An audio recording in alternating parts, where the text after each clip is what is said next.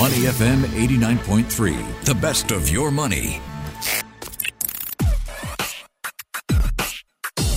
Money and Me on Your Money, only on Money FM 89.3. Why has Ether fallen some 20% after the merge? Will we see its price continue to head south? What needs to happen for cryptocurrency prices to stabilize? Joining me this morning is Lawrence Linker. He's CEO of the XD Academy, which is an online learning platform where members of the community receive token rewards for supporting each other on their learning journey. Lawrence, good morning. How are you? Good morning, Michelle. I'm well. All right, I'm going to start with your opinion and an overview from you. Do you think the Ethereum merge met expectations? Do you think it lived up to the hype of the most important event of the crypto calendar this year? I think it absolutely lived up to that hype. And if I may, I'd like to take a second to just talk about what the merge really is. Because if you're like me, you're hearing a lot about the merge. People keep talking about it. But I noticed that when I try to talk to people about what exactly the merge is, I'm shocked by how few people really understand what took place there. So I'd like to spend just a couple minutes to talk about. Okay, and then we will come back to your opinion of why you think it lived up to the hype. Okay? Sure, I sure will. So the merge.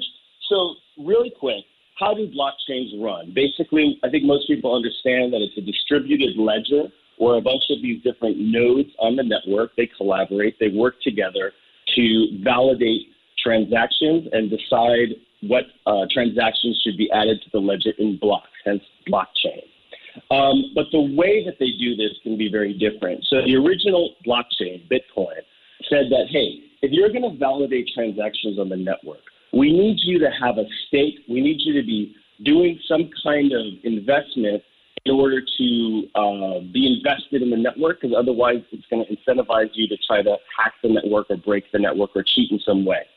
And the way that Bitcoin decided to do this is say, we're going to give you a really hard math problem, in a sense, to solve. That's going to take a lot of computing power for you to solve.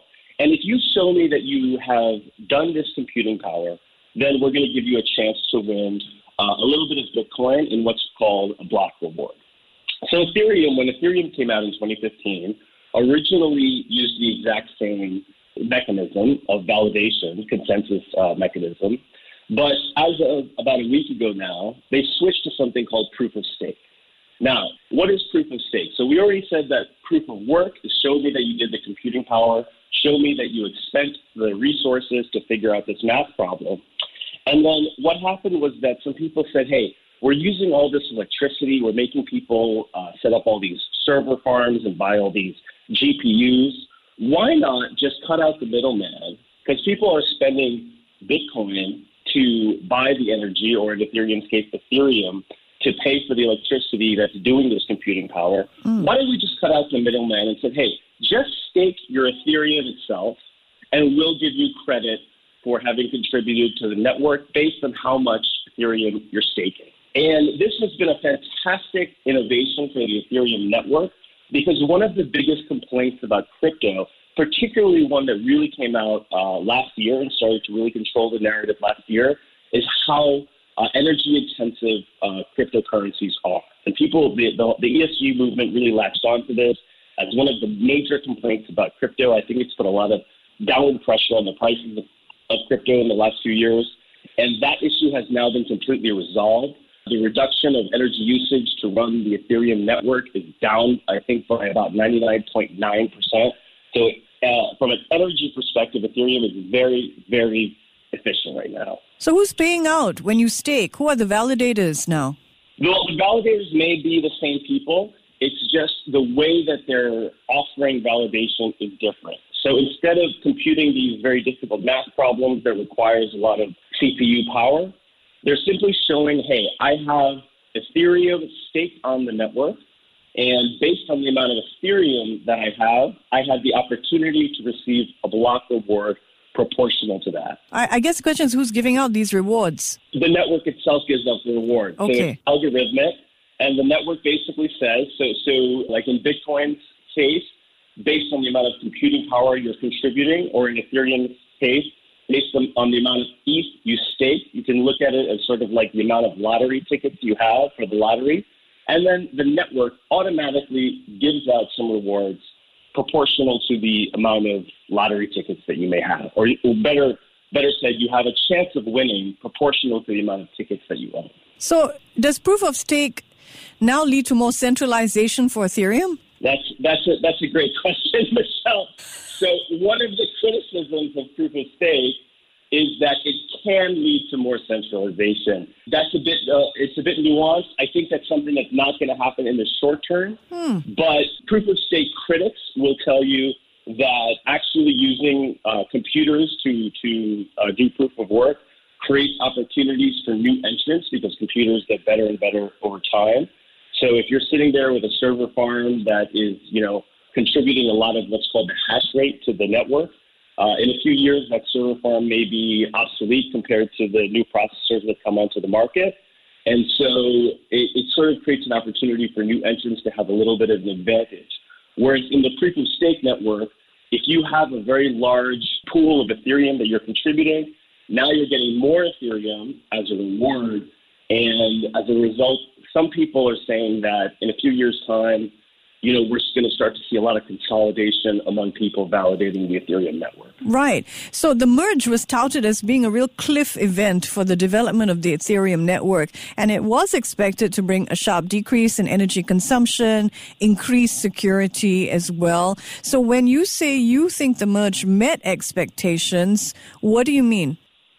Yeah. So Michelle, let's be clear. So there's a lot of the merge is being given credit for a lot of things that it actually hasn't accomplished. So I think it's probably safe to say that the merge has not increased the security of the network. A lot of people are also saying that, well, now that the Ethereum throughput or transaction time or, the speed of the network is going to be faster post the merge, that's actually not true as well. That's going to come from future updates. But what it has done is greatly reduce the energy requirements to run the Ethereum network, which is in and of itself a big deal. But perhaps the bigger deal, Michelle, is that just the fact that they were able to get this done.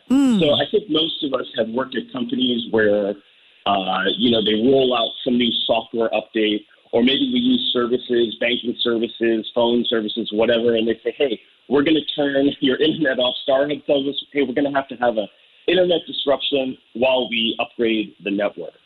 Well, these guys are running a completely centralized network, and they still have to shut it down to perform certain upgrades. The Ethereum network actually is completely decentralized, and they were able to do this without any interruption to the network. So I think it's hard to understate what a tremendous technological achievement that was. And it's something that a lot of people were skeptical of whether or not they'd ever be able to do. They've been talking about the merge almost from the very beginning of running Ethereum. It took them a long time to get it right, but I think there's some excitement now that future updates might come a little faster. As you mentioned, this is an event that's been talked about for a while. And when people look at the price action of Ethereum falling by some 20% since the merge, many wonder if this is a buy the rumor, sell on the news. It's a victim of that, buy the rumor, sell the news. Why do you think the price of Ether has gone down after the merge? Yeah, that's a great question. So I think there's a few factors that are in play here. So one is that I think that confidence that the merge was going to be executed successfully was probably baked in, maybe a little bit more than people thought, maybe even a little bit more than it should have been, because the merge certainly could have failed. We don't know how. But I think confidence that the merge was going to be executed safely was pretty much baked in. And then secondly, I think you had a lot of people who were holding Ethereum or buying Ethereum really because they were hoping for that post-merge pop, and they just didn't have the patience.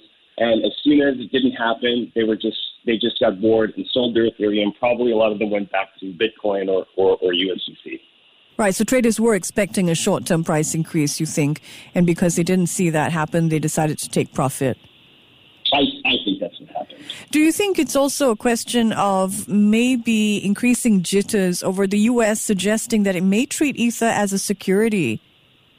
That absolutely, definitely had a factor. That's been some of the biggest news of the last week.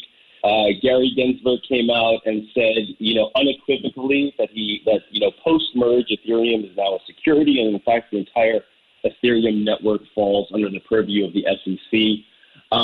It's a argument that is, potentially a little bit creative, and I think, there's going to be more to be said about that. Mm-hmm. But of course, this type of regulation makes people in the crypto community nervous.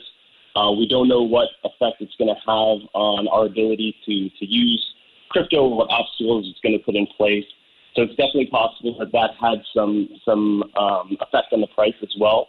And then finally, I think the reality, Michelle, is just that it's going to be very, very hard for crypto to perform well in a sustainable way while there are so many macro conditions that are just such a difficult macro environment globally right now.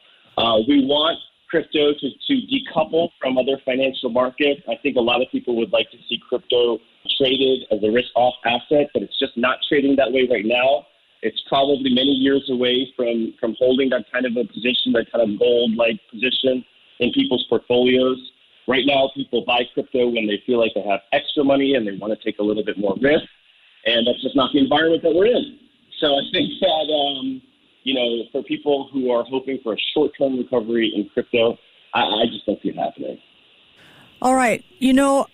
A lot of people, speaking of nerves, some say there's a lot of nerves in the crypto markets because of the fear and uncertainty of tighter regulations and also tax implications if Ethereum is treated as a security instead of a commodity. But I think if we take a step back, Lawrence, what signals do you think investors could look out for that might indicate the crypto bear market is coming to an end? Yeah, Michelle, this is the question on everybody's mind, right? And I think this is a tough one to answer. I think that the big answer is going to be some kind of a signal that the global uncertainty in financial markets is turning, either through some kind of fundamental improvements or through quantitative easing measures, particularly from the U.S. Fed. If they decide to make a pivot and stop caring about inflation and care more about recession, I think that's very likely to be a turning point. And then the other possibility, back in the early days of Bitcoin in 2013, we saw an event where the Cyprus government actually seized people's assets right out of their bank account.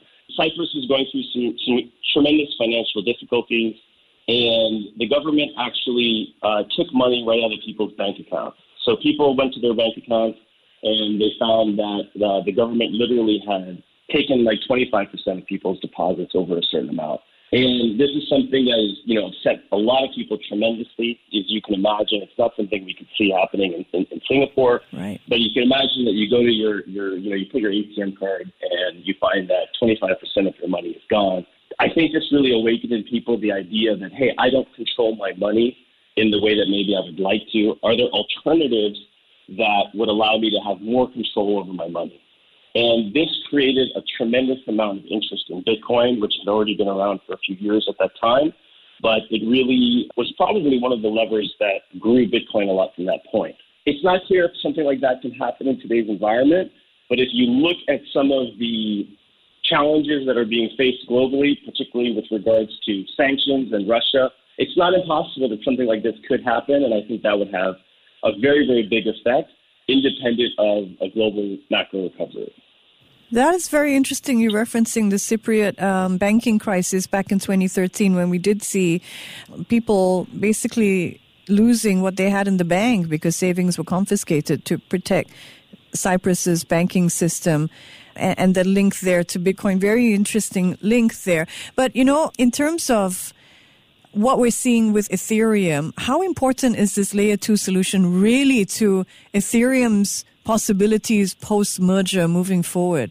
Yeah, I think that layer 2s are definitely getting more and more interesting.